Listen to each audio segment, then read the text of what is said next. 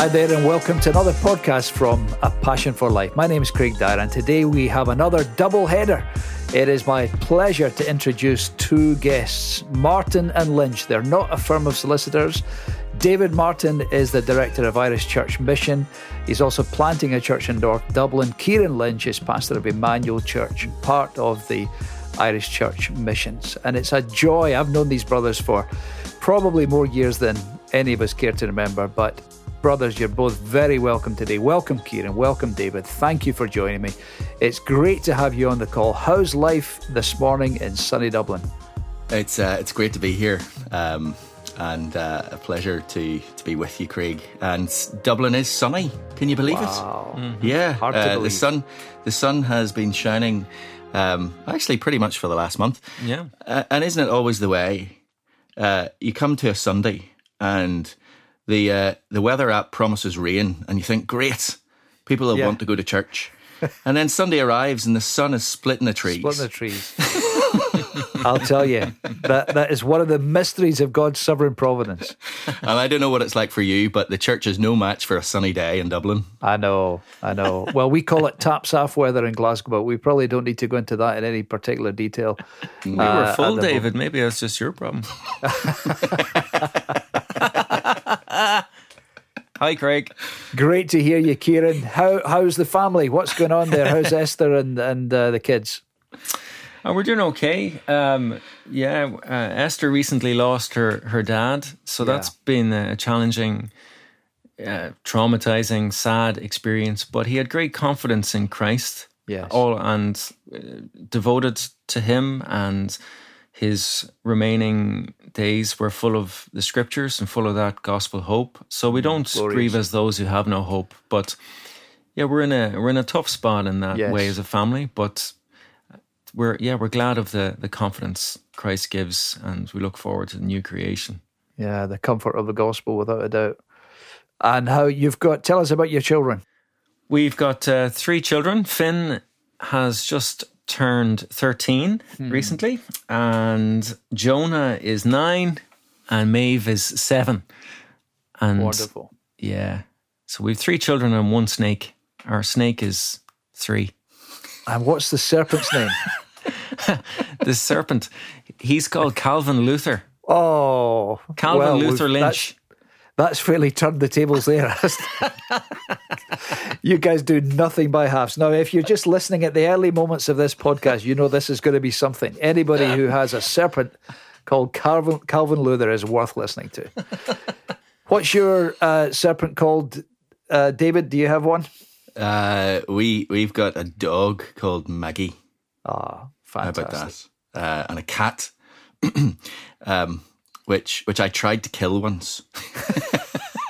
As you do. As you do, because I wasn't the biggest fan of the thing when it came into the house.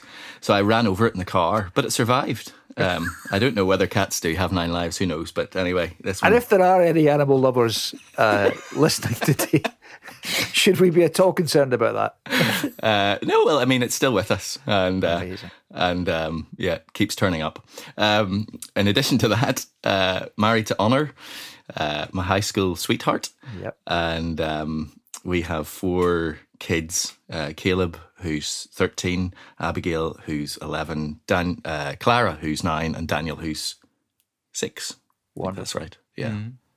Well, it's great to have you, and I hope that the snake and the dog and the cat are out of the way, at least along with our dog, for the time being. Now, I'm talking to you, obviously, in Dublin, but neither of you is actually a Dubliner originally. David, you're not even from the Republic, is that right? Where were you brought up? That's right. I grew up actually probably closer to you, Craig. I grew up in a little seaside village called Ballywalter, which is only 20 miles across the Irish Sea from Scotland. The beautiful Irish Peninsula. The Ards, yes. I keep on telling people it's the centre of the universe, but they don't believe glorious.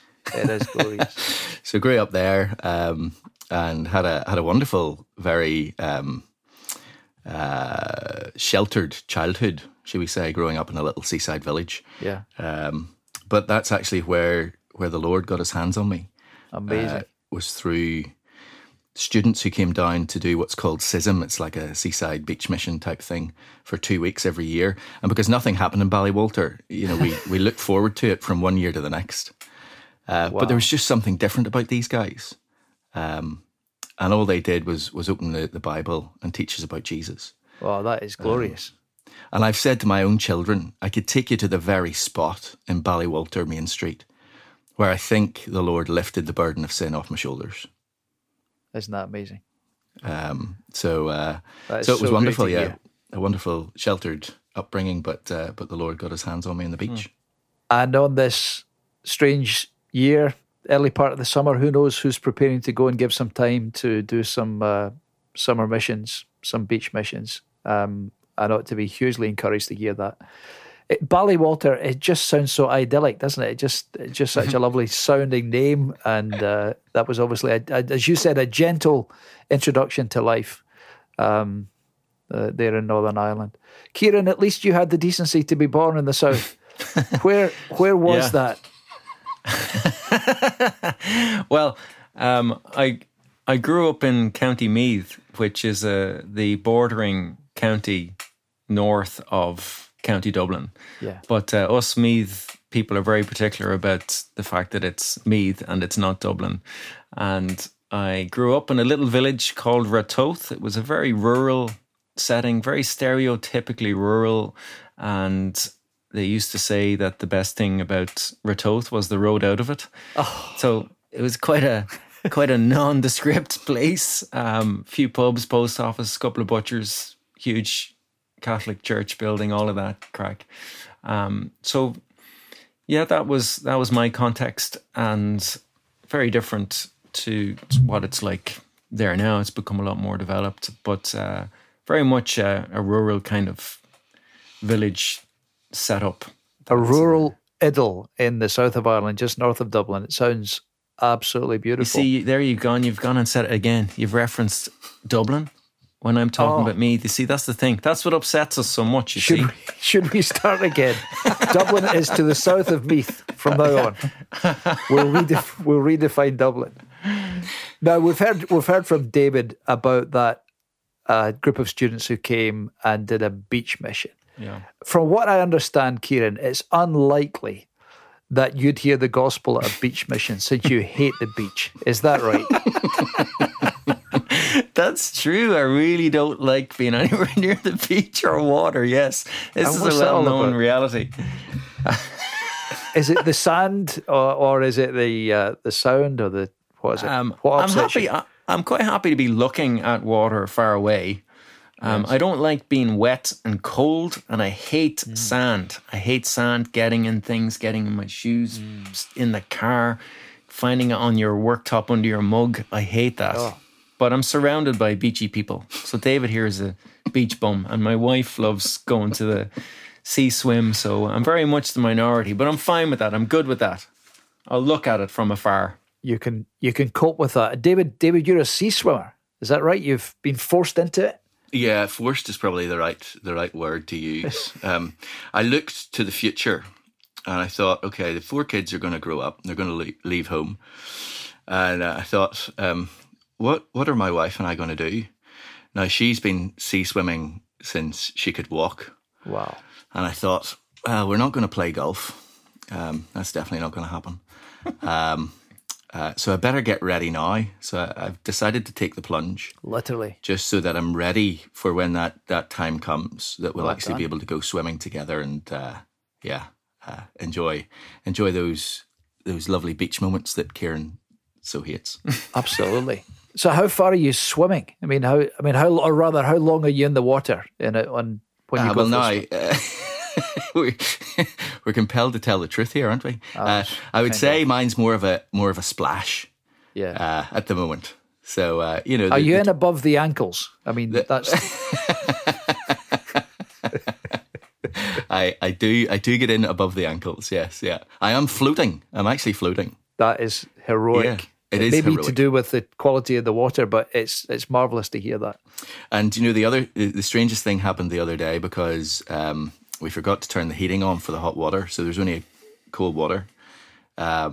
And I don't know, maybe you do this every morning, Craig. Maybe you jump in and have one of those famous Scottish showers. No. But it was no problem because, the old body's used to the shock of the cold water now. I highly recommend it. There you go. That's given us something to think about, something to stimulate body and soul and mind. Kieron, it was lovely to hear David talking there about he could remember the very spot in Ballywalter Main Street when the Lord lifted the burden of his sin.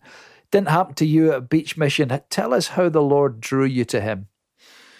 Yeah, it's fascinating really looking back on how it happened. As I mentioned, I grew up in quite a rural, nondescript context. I grew up with my grandmother, actually. There was just my mother and I. And I grew up there and in what was quite a traditional, I suppose, Catholic setting, but you weren't thinking about being Catholic. That was like thinking about breathing or something. You weren't aware just of natural. That as, but that was our context. So we were very much taught to believe in and respect God, but I didn't know much about him. I'd never read the Bible for myself or anything.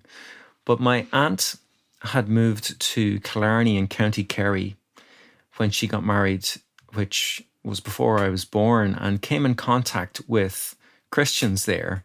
And she came to faith. And because Killarney is so beautiful and we had family there, we all would have gone down for summer holidays. And her influence trickled through the rest of the family. And so there were Bibles in the house. We could see there's something different about them. And I have early memories of going along to what would have been basically some form of church plant and finding it all really quite intriguing and inviting and weird at the same time. Then another one of my aunts became a Christian, and really it was like a mini revival time when I look back on it. She became a Christian and her husband, and they were living in Meath, so it was much more proximate. And I already had the experience of what I had seen and heard and been intrigued by in Killarney. And when they became Christians, two things happened. One, it was completely explosive within the family. So for my granny and grandfather, it was like we'd been infiltrated by a cult. Wow. And they really were very hurt and thought that these Americans were coming in, because there were some American people, not exclusively, and basically dividing families and introducing a cult and taking us away from the true faith and things like that. So it was very explosive, a lot of hurt. And how old were you at this time? I was probably around 10 at that time or thereabouts. Wow. But I at the same time, I had this powerful desire to know more, to find out what the Bible was about. And when they were saying they were doing Bible studies, I wanted to come along and see for myself. And I remember my aunt putting me in the car and telling me to kind of duck down below the window so my granny wouldn't see me being driven off to this cult, you know. And there was no other reference points. You had what was accepted and usual and the norm, which was Catholicism, though you weren't aware of any of those realities. And then you had other and dangerous and cult, and that was it. It was only references you had. And so right from when I was exposed then to reading the Bible for myself and being with others who were reading it, I became really compelled that Jesus was Lord, that I needed to repent and believe the gospel and follow him, no matter how obscure or weird or odd or difficult that could prove to be. And I was utterly compelled by the Spirit to do so. And I have a distinct experience of the work of the Spirit in my life at that time. And I think it was maybe when I was around 14. I don't remember exactly when I came to faith, unlike David, but wonderfully, you don't need to remember the day you were born to know you're alive. That's right. And the work of the Spirit was more of a smouldering kind of thing in my life. But I have a very distinct memory of being in one of those gatherings, and there was a man preaching. I don't remember anything he said at the time, but what I do remember is I was completely convinced that this was the truth, that this was what I needed to give my life to. And secondly, that's what I want to do. That's what I need to do. That's what I have to do. I need to teach the Bible. I need to tell people in Ireland what I have come to understand. And I was only about 14 at that time. That is thrilling to hear. I love it when, it does happen so often when people are so awakened by the power of the Holy Spirit and they know God is speaking through His Word, that the next bit, as the Americans say, is the no-brainer. You've got to get this word and go to others with this word, and that's just what I'm hearing you saying this morning about the impact of that on your life at that point. That it was a personal salvation. It was a knowledge of the Lord Jesus and an immediate sense of urgency that you don't keep this to yourself. This is something that has to be shared. Thrilling to hear that. David, you were talking about the Schism Camp being, the kind of highlight of the year in Ballywalter. But was there a traditional church background as well going on for that early part of your life? Oh yeah. So my mum was a regular at the local Church of Ireland, the Anglican Church in Ballywalter, and we always went along to that. Perhaps unlike Kieron's experience, the Bible was always encouraged. I was always encouraged to engage with the Bible and to read it by my mum and my dad, who's got no interest in it whatsoever, and still, he checks in now and again, but he never stood in the way of it. So there was no hard resistance. Almost polar opposite to what we've just heard Kieron say. And then in Ballywalter, as in most parts of Northern Ireland, you didn't only have one option to go to in terms of a Protestant church rather than the Catholic church. There were multiple churches that you could go to, Presbyterian, Brethren.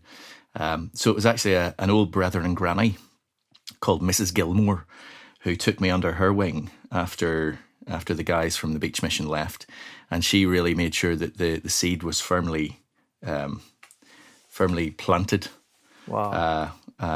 She was, I can just remember her warbling. She stood at the front of the church and there was no music because it was a Brethren setting. Yeah. But I remember her singing and her vibrato. Amazing. In the Gospel Hall in Ballywalter. In the Gospel Hall in Ballywalter. And, here's an encouragement that, sometimes we think that older people have nothing to say to younger ones. Yeah. She really loved us. And she taught us the Bible. And she was good fun. But we knew that she loved us and we knew that she loved the Lord. And that was a huge example. So really thankful for her ministry. And then there were actually Baptists as well involved. When I went to high school, there was a Baptist church just down the road called Malile Baptist Church. Yeah. And again, I met some wonderful, mature Christian believers there who again poured themselves out every Friday night. They poured themselves out for a bunch of young lads like myself. That's awesome. I made sure that we understood what God had done for us through His Son,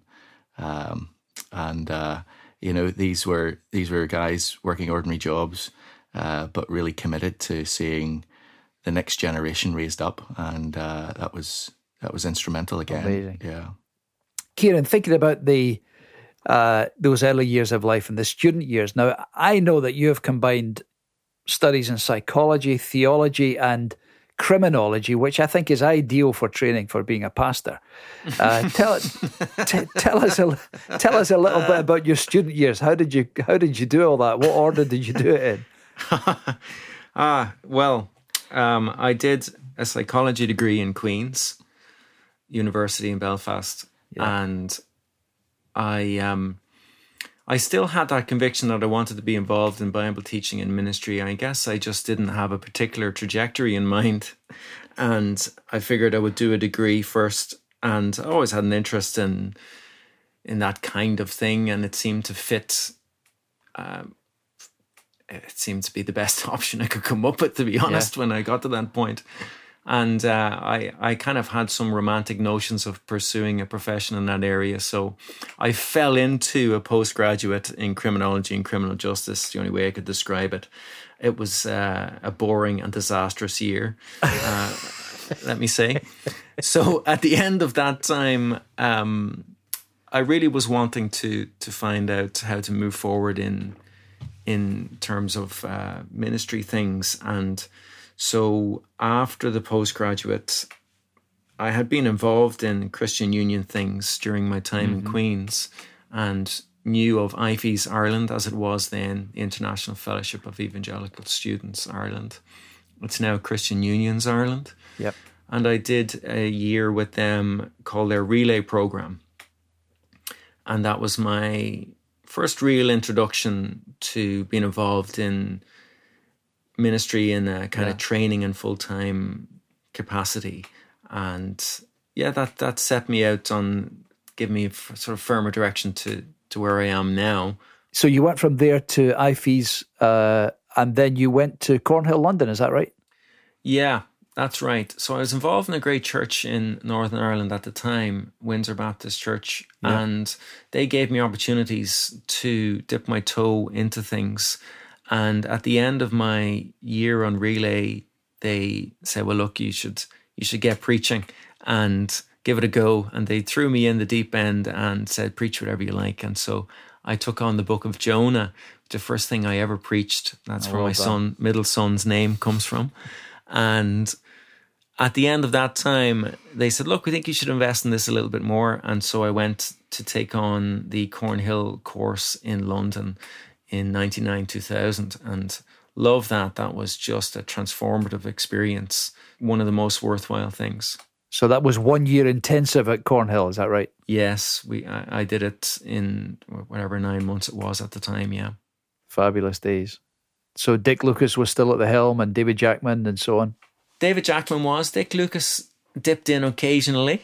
Yeah. And then, David Jackman was the director at that time. And the thing that stood out to me most profoundly over that year was just the power and the authority of the scriptures and the vigor in which they applied to the human heart was just a profound experience. And those 2 years, both in Relay and in Cornhill, introduced me to material I'd never come across. You know, started reading new authors and different materials that really just captured my imagination and fueled that desire. So they were really formative, those 2 years, yeah.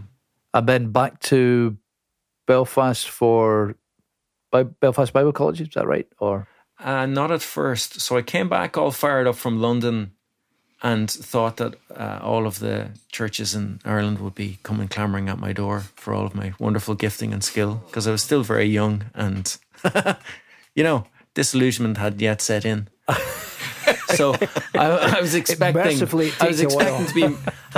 to be met by legions of potential employers at the airport. Yes. But of course that didn't happen. Didn't happen at all. There weren't really opportunities, and so I ended up going back to working in landscaping, which I had done right through my life as a kind of just to take in some money here and there in between things. And there wasn't really anything happening. And I then went to work actually with the YMCA doing youth work. I did that for 3 years, and then myself and Esther, we got engaged and got married. And I then said, look, I really want to create some kind of way forward on this desire to be involved in ministry full time. And so we didn't have an option, but though we'd just gotten married and just taken on a mortgage, you said, well, look, I'm just going to stop working then. It's great. It's great advice, isn't it?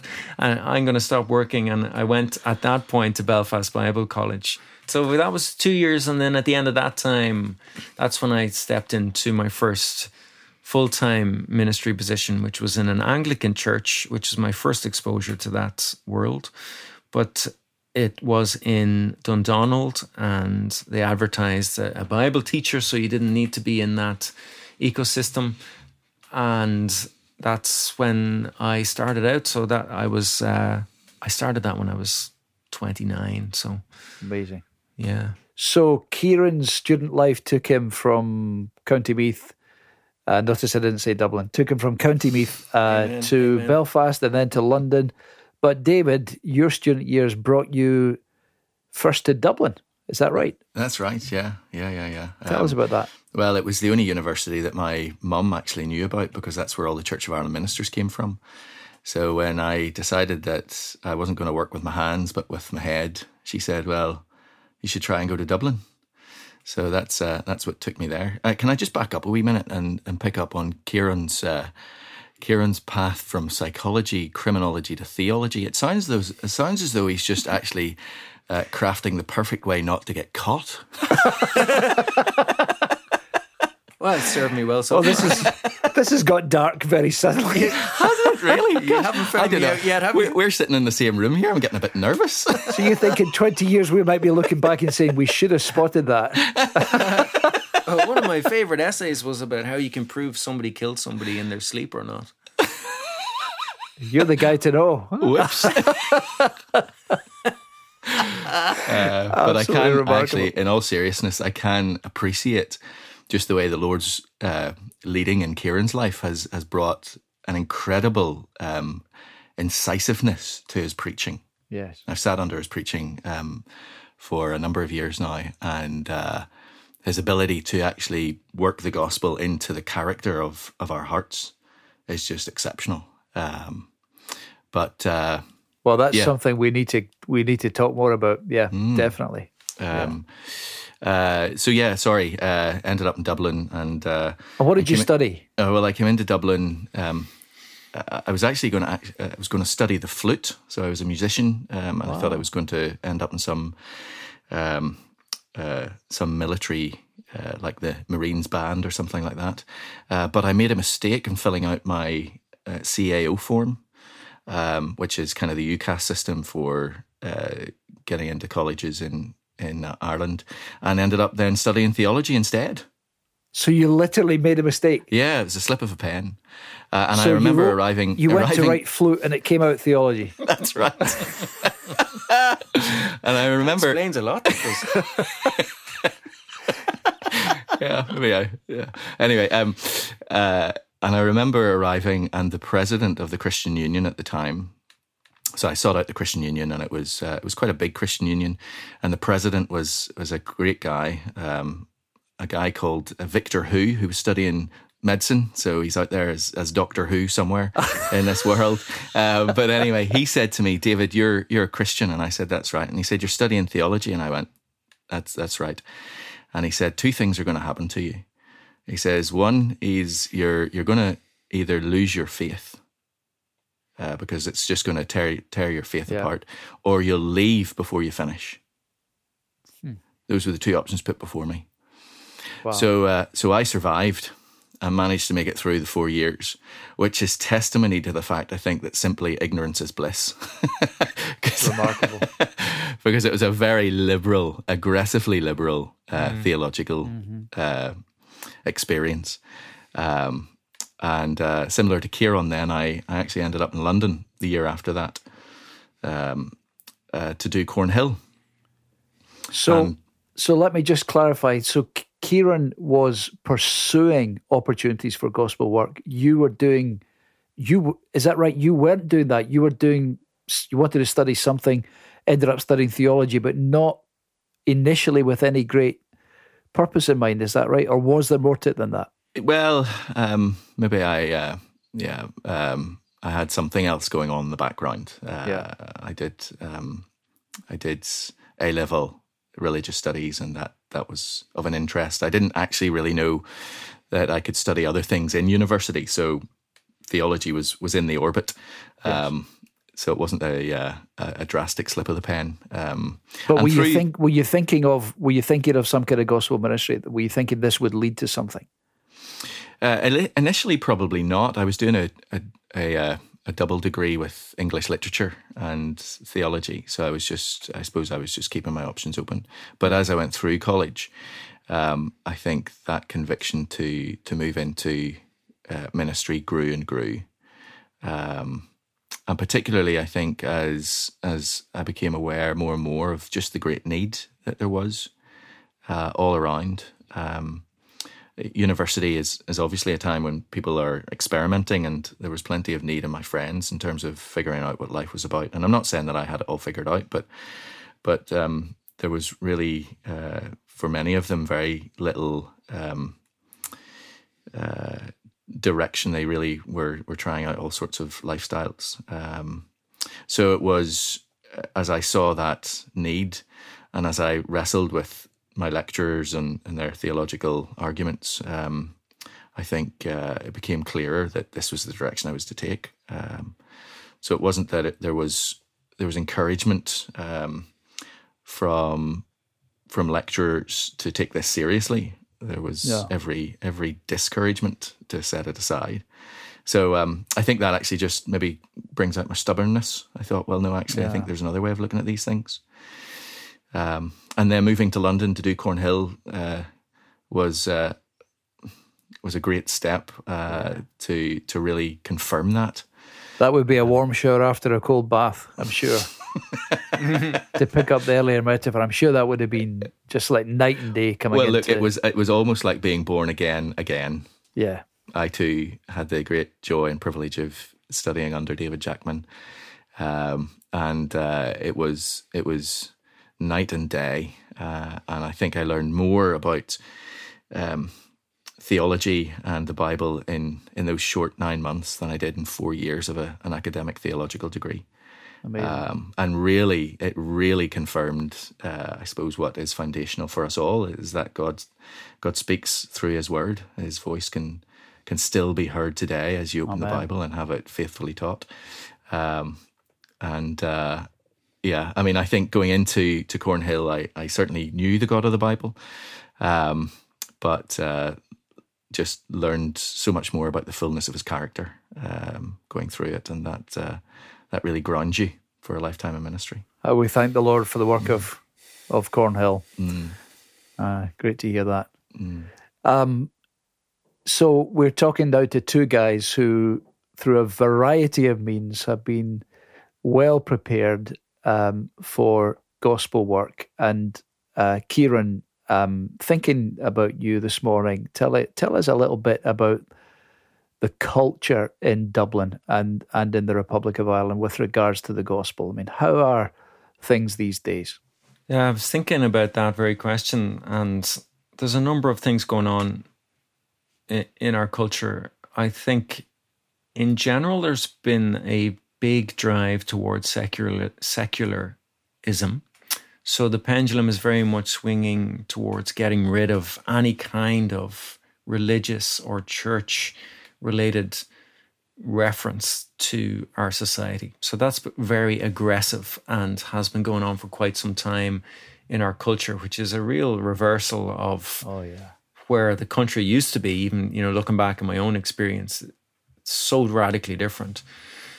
Then there's also an apathy. So there's a sense in which a lot of people just think anything like that is completely irrelevant. So why would you even think about it? And then there is what I would describe as an inoculation. So for many people here, if they do have kind of religious ties, that does the job, should you need it. And therefore anything like turning to Jesus or seeing any need for radical change in your life is just not relevant. And now post-pandemic, I think for some, there's a sense in which they are asking questions that they wouldn't have before. So there is opportunity within that. And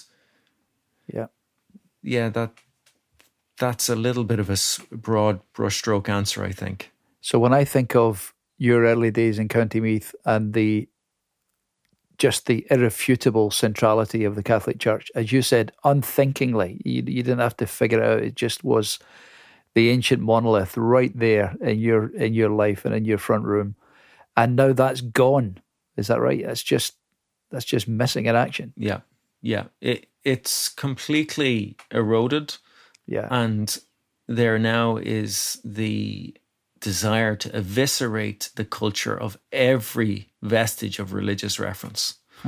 And it just comes up constantly. Radio, TV, papers, all the time. It's there as an agenda. So it's a more bitingly secular culture than other parts of the UK, probably. Sorry, when I say other parts of the UK, other parts of the island of Great Britain and Ireland. Yeah, I think so. Now, there is opportunity in there as well. This is a bit more like the secular context of New Testament, for example, but it is a unique phase in our history, yes. Amazing. And so you're not just seen as irrelevant, you're seen as threatening and you need to be shut down. So you're a poison in society. And I've reflected on this recently, just in interaction with some people, because for those who are indifferent and inoculized, there's this idea that, well, if there is a heaven, well, we're all going to go there anyway. And so when we're coming with what we describe as good news, people just hear that as bad news. Of course. And you have this sense of just incomprehension as to why anything you would be saying is in any way welcoming. So obviously it depends person by person, but that's been some of my experience. Yeah, it's a fascinating but complex environment to be living for the gospel and sharing the gospel. David, as you lead ICM, any comment on that? What's your perspective on the condition of the soil as we speak about in Ireland in general? Yeah, no, I think Kieron's right. There's a social commentator, David Quinn, who said, interestingly, the Irish have never done anything by halves. So once it was religion, and at one point, Ireland had per capita the highest church attending, was one of the highest church attending nations in the world. But we gave that up and replaced it with materialism, of course, with the Celtic Tiger, and that, we made headline news again around the world. So we went hammer and tongs at trying to get rich, and all of that, of course, blew up. But now he says we're doing social progressivism. And so Ireland takes great pride in the fact that it was the first country in the world to legalise same-sex marriage. Yeah. By vote. Which would have been unthinkable, wouldn't it? I mean, it would have been unthinkable 2 or 3 decades ago. Mm-hmm. Absolutely. Now, interestingly, David Quinn has said, look at how things have ended for us because we've had no moderation. Yeah. So the chasing after religion didn't really go very well for the country.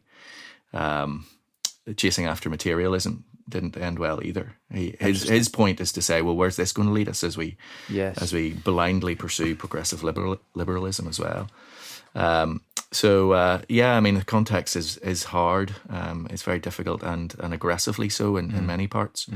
And that puts a huge onus, I think, in terms of Christian witness upon what we know we should hold on to, that the truth actually is liberating. So we can't give up on that. But equally so, what people are actually looking for is to know that they're loved. Yeah. And I think that puts a huge onus on the church and any Christian to be the person or the community in any part of society that is known for being full of integrity and deep in its compassion. Amazing. So we're not, the context, whilst I do think it is particularly heightened in terms of its desire to rid society of religion, nonetheless pushes us back to what we've always known. Yes. So I don't think we find ourselves in Ireland having to reinvent the wheel. I think actually in Ireland we're just being called to be who it is that God has made us to be, his sons and daughters who are saved by grace and who humbly hold forth the truth. Even though, as Kieron has rightly said, in doing so, we will very often be misinterpreted as speaking bad news. Yeah. Yeah. It is fascinating. Kieron coming to faith in County Meath these years ago was seen as part of a dangerous group that were there to do harm to the status quo. Now the Catholic Church is in decline, significant decline, really seen as an irrelevance, but still the gospel churches are seen as a dangerous element. I mean, it's this whole thing about us getting used to being the bad guys. So what you're talking about, really interesting to hear the basis there, David, of a mission culture in that context. Can you say a little more about that? What do we mean by, what does it mean to have a mission culture being developed in the Republic of Ireland today? That's a really, really good question, and I'm not sure I'm the best person poised to answer it truthfully, because I think there are many pastors, church leaders, who have been slogging away at this for many, many years, and they probably will say that it is very much committed to being faithful during the hard times, finding encouragement in the small things, and praying to God that He would move. Honestly, I mean, I think the idea that any course or any set of events, might actually even open up a chink in the armour. I don't really think that's the case in Ireland. And I'm not saying that we shouldn't use courses, and we do. We love Christianity Explored. There's Discipleship Explored. We've run courses, and they have got a little bit of traction, but nowhere near the traction that you might expect in other parts of the UK and even Northern Ireland. So it really does come, Craig. Look, it really does come down to people prayerfully seeking to walk in the power of the Spirit, and then taking opportunities and making opportunities when they arise in their personal day-to-day lives. I think there's a great suspicion amongst many people whenever you say that you are religious or you're a Christian. There's a great suspicion that you have an agenda.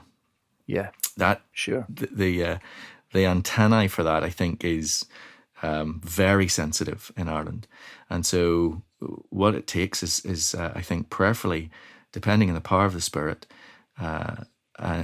being courageous in taking those personal opportunities, but perhaps most importantly is playing the long game. And not expecting results tomorrow simply because you told somebody the gospel today. And you've really got to think about the long-term trajectory of a person's life. And that's difficult because we all want to see results. But at the same time, I think the Lord, whilst it may appear as though His hand of judgment is heavy upon this nation, He is a God of mercy, and His mercy, well, perhaps sometimes just actually is going to come only after a long time. So it's being faithful, and so it's digging in for the long term. Yeah, absolutely. And Kieron, as you pastor the church there at Immanuel in Dublin, how I like to ask this question because it really gets to the heart for guys like us in the trenches trying to do this work. How do you feel the church family have embraced this idea of you all having a part in the mission culture? I mean, how would you rate that? What are the challenges?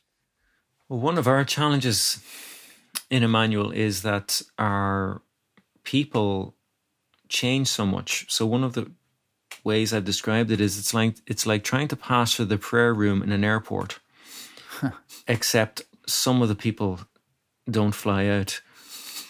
But most. So transience is incredibly difficult in terms of developing a culture of any kind, not least in mission. And so one of the things that we've done, I suppose, more in a demonstrable way is emphasizing church planting. So we We sent off our evening core group 7 odd years ago, and we planted City Church Dublin from there. Most recently, we've sent out David and another church family who, in cooperation with other churches, have begun to establish Christ Church North Dublin.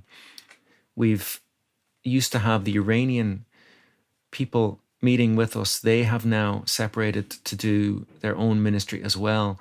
So it's very much in your face in Immanuel, because we're all the time shrinking to grow. And that has been very much the accent of our missional intentionality.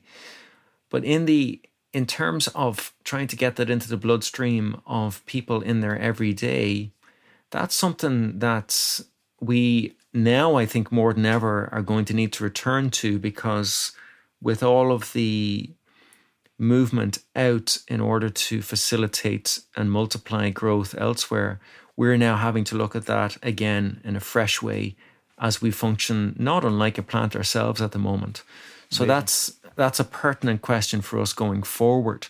And like David has mentioned, we've done Christianity Explored, and that has been good, but it doesn't develop that culture as a whole. And that is a question for us very much going forward again, especially post-pandemic. And I think one of the key ways to begin to do that will be around hospitality once we can get back to it.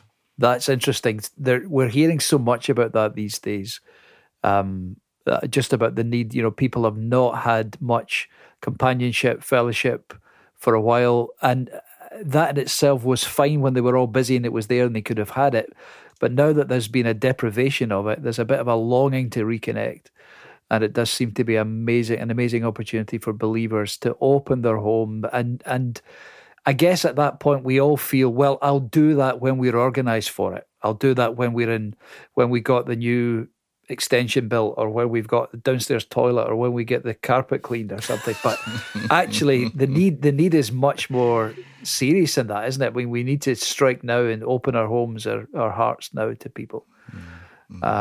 David, we heard there about, incidentally, Kieron, I love that phrase, shrinking to grow. I mean, there's something to conjure with, that you keep giving away your best people, that you keep sending them out to plant. David, you were obviously heading up the mission, but sent out from Immanuel, Christ Church North Dublin. How's it going? What's the story? How mature is that plant, and what are you finding there?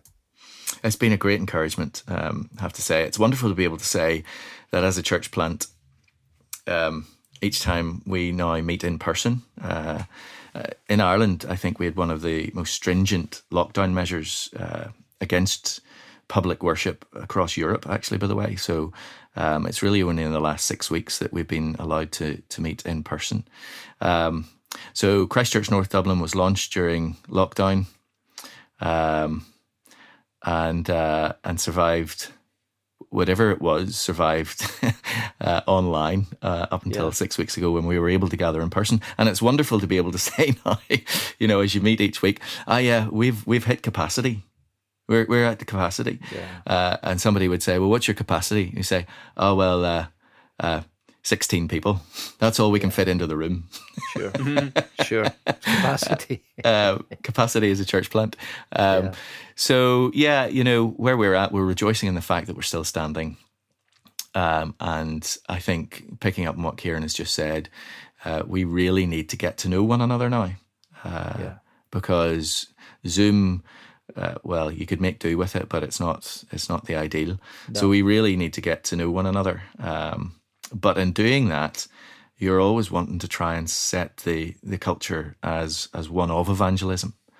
And so it's a great opportunity as a new church plant during these strange days to try and embed that into the life of the local church. And the guys who are there, we're in many ways, because of people like Kieron and Immanuel Church, people like Mark Smith in City Church Dublin, people like Alistair Dunlop in Hoath Presbyterian. We're in many ways resource rich as a little church plant, certainly in Ireland, even though there are only 18 of us.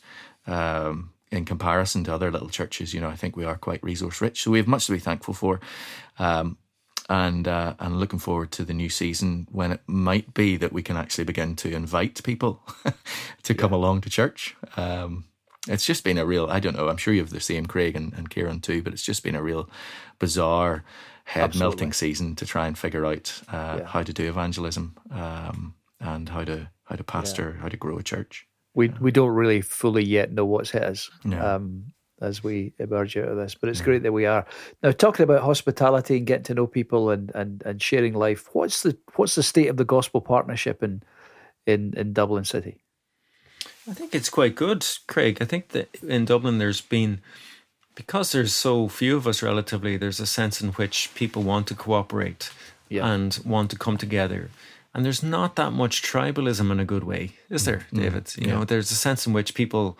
When you have a passion for Christ, that is something to build on. And so there's been the Dublin Gospel Partnership, for example.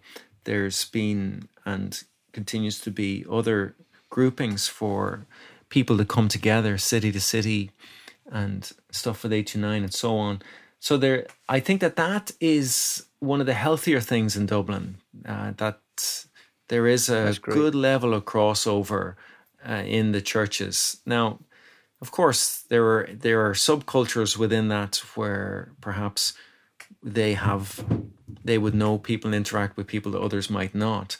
And that's always the case. Sure. But I don't think there's anything sinister in that. I think that there is a generosity and a willingness in that setting in Dublin that I think has always been there because things are so small. It's great to hear that. David, listening to you both talking this morning, these are days that require strength and stability and so on. Maybe say a word about those who have provided for you stimulus and encouragement, who've been a blessing and an influence on your life and ministry over the years. Who would you list? We could easily list the way in which the Lord has used and been so kind to us in people who we all recognise. The Tim Kellers of this world, the Dick Lucases of this world. And of course we can go to those men and be very thankful for to God for them. Yet there are others who perhaps may not feature so highly. And one particular man in my own life is a dear friend that we both know, Craig, a man called Tom Oates. Yes, indeed. Who has just retired. So he planted a church called Grace Church of Greenwich 27 years ago. And his last Sunday was a couple of Sundays just there earlier in June. And he has had a massive impact on my life. My father-in-law often says that I'm the man I am today in ministry, by and large because of the influence that Tom has had. Isn't that glorious? It's just such a blessing. And of course, one of the biggest encouragements from his ministry was the fact that he did stand firm through opposition. He was persecuted in many ways by the Episcopal Church in which he served in America, and found himself very much on the sharp edge of that. And yet he managed, by God's grace, I think he would say, to continue not only as a Christian but in ministry. He's nothing, of course, without his wife Susie and their family. The remarkable Susie, absolutely.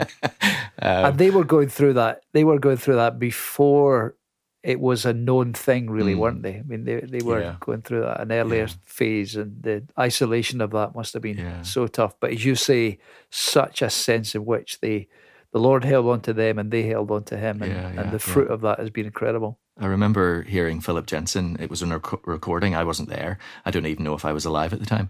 But he was speaking at EMA, and he was warning the people in EMA of the encroachment of liberalism certainly within the Anglican spheres. Yeah. And he says, you haven't seen anything, and he tells the story of Tom. And it was lovely to hear that, having spent time with Tom, to see the way in which God had, as you said, kept a hold of him. But his faithfulness to the motto of Grace Church Greenwich, which is when God's word is taught carefully, God's voice is heard clearly, has been foundational, certainly in my own life and ministry. Yeah, absolutely. Many could say the same. The fruitfulness of it. Yeah, we do thank the Lord for Tom and Susie. Kieron, what about you? Who has the Lord used to get the fire lit and to keep it lit in your life? Well, lots of people along the way, I'm glad to say. I mean, when I first came involved in that world, meeting other Christians, a man named Ed Detweiler, who was an American over on a mission team, he wrote to me consistently, and we still write to him today, some 35 years later. Wow. And he always would have been encouraging me to persevere in the faith, and that was really significant through many turns along the road for me, especially in my teenage years. And another friend, David Kelly, at the time, who had an influence in David's life here, David next to me, and he was another very level-headed person that when I was going all over the place, just was able to sit me down and help to steer me, not just in terms of getting back on path with the Lord, but with my life. And he was quite significant and influential. And some of those that I had the privilege of being in churches with, so the pastor during my time in university, David McMillan, was like a father figure, and he shepherded me through some really significant periods in my life also. And then there have been some friendships along the way, like with David here and others, that continue to keep you on your toes. And then I think, as I mentioned earlier, when I got involved in things like Relay and Cornhill, I was introduced to stuff I'd never heard or read, really. I remember my first experiences of reading and hearing Don Carson, and it just nearly blew my socks off, I just think it was absolutely incredible, and I loved his pizzazz and his passion. Do you see? I'm thinking, I see, Don, amen. Those were great experiences, and just devouring all that stuff up that I hadn't been exposed to. And some of the preaching in the year I was in London was just profound. I mean, it really was powerful stuff. And then in later years as well, when I first came to Dublin, again, a pastor of the church I attended was Ed Vaughan, another Church of Ireland. But he knew how to communicate, not just preach, which I think is something that I've continued to really be challenged by. Are you communicating though? Okay, you might be saying what's there faithfully, but are you communicating? Are you reaching people? Are you making sense? Are you grabbing people by the seat of their pants and giving them a good shake, but then giving them a hug and letting them out on their way? Yeah. That's an awesome picture there. Now this gives us a moment because it gives us a moment because you've talked. I think this will be the third time you've referenced, Kieron, communication to the heart. Yeah. Getting to the heart. And sometimes in our circles, we are criticised for being too cerebral. Yeah. The expository preaching just goes to the mind, doesn't touch the heart. Yeah. And yet you have talked repeatedly today, and David has said it of your ministry, that it goes to the heart. Now, just say a word to us about that. I mean, what's the pursuit there? How do you work biblically by the power of the Spirit to be aware of that? I mean, what are the things that have been helpful to you? Well, you're not working biblically by the power of the Spirit if you're preaching and not preaching to the heart. Yeah. You're not doing it. Because when you read the scriptures, that's what it does. It grabs you, it lifts you up, it gives you a shake, and it leaves you with a hug because you're convicted to the reality of your sin, yet you're comforted in the finished work of Christ, and you leave changed. So in recent years, I've become a lot more aware of how to begin to communicate along those lines, because my wife Esther is involved in biblical counselling. Yep. And she has been studying through CCEF and the works of the like of Ed Welch and others have really helped me understand some of these realities and dynamics. Yep. And that's been very, very helpful to me, because you're not just saying, okay, what is the behavior? You're asking, well, what is behind that behavior? How does the gospel speak to that everyday thing? And how does it apply? And this has helped me to reflect on, coming back to your previous questions, helped me reflect on my studies in psychology and criminology in a way that's been refreshing now, even in hindsight, where some of those parts I struggled to connect. I think I have a better understanding of them now. I mean, do you think criminology with the fundamental issue is sin, isn't it? Of course. And of course, I was aware of that at the time. But, you become a lot more aware of how these things function as a whole. And for me, the passion I always have, and I never feel I get there, and that's maybe why I keep striving towards it, is communication. Are you communicating? Are you communicating? And that's the thing that I find we really need to be asking ourselves. And by that you mean, is this genuinely building a bridge from heart to heart? Yeah. Not just, I'm discharging my responsibilities, I'm teaching this passage. You're not satisfied just to do that. You're prayerfully engaging in the study and on the platform in a way that seeks to really engage. That's the point, isn't it? Yeah, and that's it's got to really hit you first, doesn't it? And if it doesn't, it's not going to communicate. But I mean, I find sometimes when I'm preaching that's a real tonic to me, because I'm being enlivened by it, and that's a grace to me. And it's a constant challenge how to best do that. I mean, sometimes you don't feel you have done that, and other times you might feel you have and actually you haven't. But it's that sense of, sometimes there's this kind of fake distance where people they're not even aware of the fact that they're sort of entering into a third person experience with themselves. And so they're listening and they're nodding and they're agreeing, but then they go out the door and it's no connection. And so it's trying to establish how the gospel, how the reality of Christ impacts your everyday and the issues you're experiencing, whether that's your tendency to shout at the kids, or you're just selfish or dissatisfied or whatever it may be. And the root and the fruit stuff, isn't it? Yeah, all that stuff's been really helpful for me in recent years. And one simple thing that I've learned to do that's been very helpful for me is to move from descriptive ways of packaging a sermon into directive ways of packaging a sermon. And that's been a helpful thing towards that end with me, I think. That sounds amazing, Kieron. Can you unpack that for us? Yeah, one of the things that I found very helpful, I can't remember where I first really grasped it, but the sense in which sometimes in our points, for example, or our structure for a sermon, we're describing what's in the text, but we're not being directive about what's in it. And so I try to, if I can, just have something that is telling people what the text is asking of them, not just describing it. And so... see if I can remember Sundays. That would be the challenge, won't it? I was preaching on Nehemiah, a big chunk in Nehemiah, chapters 9 and 10. And so I summarized it. I try to only say one thing if I can. And on Sunday it was about all the distress that's going on and people are trying to confess. And so I wrote, the tagline was, "Pray through your distress."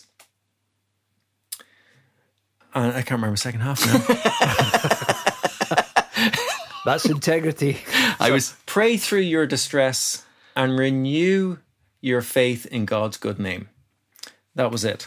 Yeah. And so I'm trying to, you're trying to give people something that is giving them a clarity of what the text is asking of you, not just describing what's in there. And that's been a simple thing, But it's not simple to do, and I'm not always satisfied with the results. But trying to move from just describing, so you could have said, for example, the people are in distress, the people confess, the people renew their faith. Well, that's all about what they did, but what about what I need to do? What do I need to understand? And just that little very tweak. Practical. Yeah. No, thanks for that, brother. And then being married to somebody like Esther who says to me, well, what about getting to the heart of the thing? That helps. If you're feeling really, really brave, you'll give your work to your wife before you get up to preach, and then that's a bravery that I've never encountered. No, Tom. No. Tom Oates' advice to me was always, don't say anything about my sermon for at least 24 hours after I've preached. Right. That's more like it. That's more like it. Yeah. No, that's very, very striking to hear that. Guys, sadly, we need to draw this to a close. David, just tell us lastly, how is A Passion for Life going in the Republic of Ireland? Is there an awareness growing there, or what are your hopes for A Passion for Life? So I think, certainly, if I just start with myself, one of the great encouragements is that A Passion for Life is gearing us up, not for, like I said, a series of events, but for a lifetime of evangelism. Now, I don't know, this is my first real exposure to A Passion for Life. I don't know if that's been something that has been there in past events, past iterations of A Passion for Life, but certainly that is coming through loud and clear this time. And I'm so excited about that. Maybe selfishly, because that's exactly what I need to hear where we're at in Ireland, especially thinking about church plants and mission and stuff. But I think it really needs to be celebrated, the fact that this isn't just about 6 weeks of events that we can all encourage one another in, but it's about grounding evangelism in our everyday life. So really excited about that. Moving out from personal experience, just in terms of the way in which A Passion for Life is landing in the Irish scene. Interestingly, at the same time as A Passion for Life was getting off the ground, a similar movement was happening in Ireland as well, called What's the Story? Yep. And it's been a real joy to see the ways in which Passion for Life, with all of its resources and experience and skill, has been so generous in seeking to encourage this movement as well. So there's a rich collaboration going on at the minute between What's the Story and A Passion for Life. And What's the Story is a lot younger. It's slightly behind just in terms of its kind of rolling out of certain resources and stuff, but we're getting there, and that's encouraging. So yeah, we're looking forward to that, and we're prayerful that as the idea becomes more clear in people's minds, that they too will get excited about a lifetime of evangelism. I'm really prayerful about that. I think it's a wonderful opportunity, and it could not come at a better time. Yeah, for us all, I think, because we're all tired, we're all burnt out, we're all weary, we all really can't think beyond one Sunday from one Sunday to the next. We need a clear focus on evangelism. For the sake of the health of our own spirituality, but for the sake of the health of the spirituality of our churches. Yes. Wonderful opportunities are there, and we need a real clear focus, and I think that's what Passion for Life has come in God's good timing just now, because it left to myself, I would just want to curl up in a ball and hide in the corner of a room, but we need to be speaking to people, because people have really big questions at the minute. We need the vision. We need the encouragement of knowing that we're not alone. Yeah.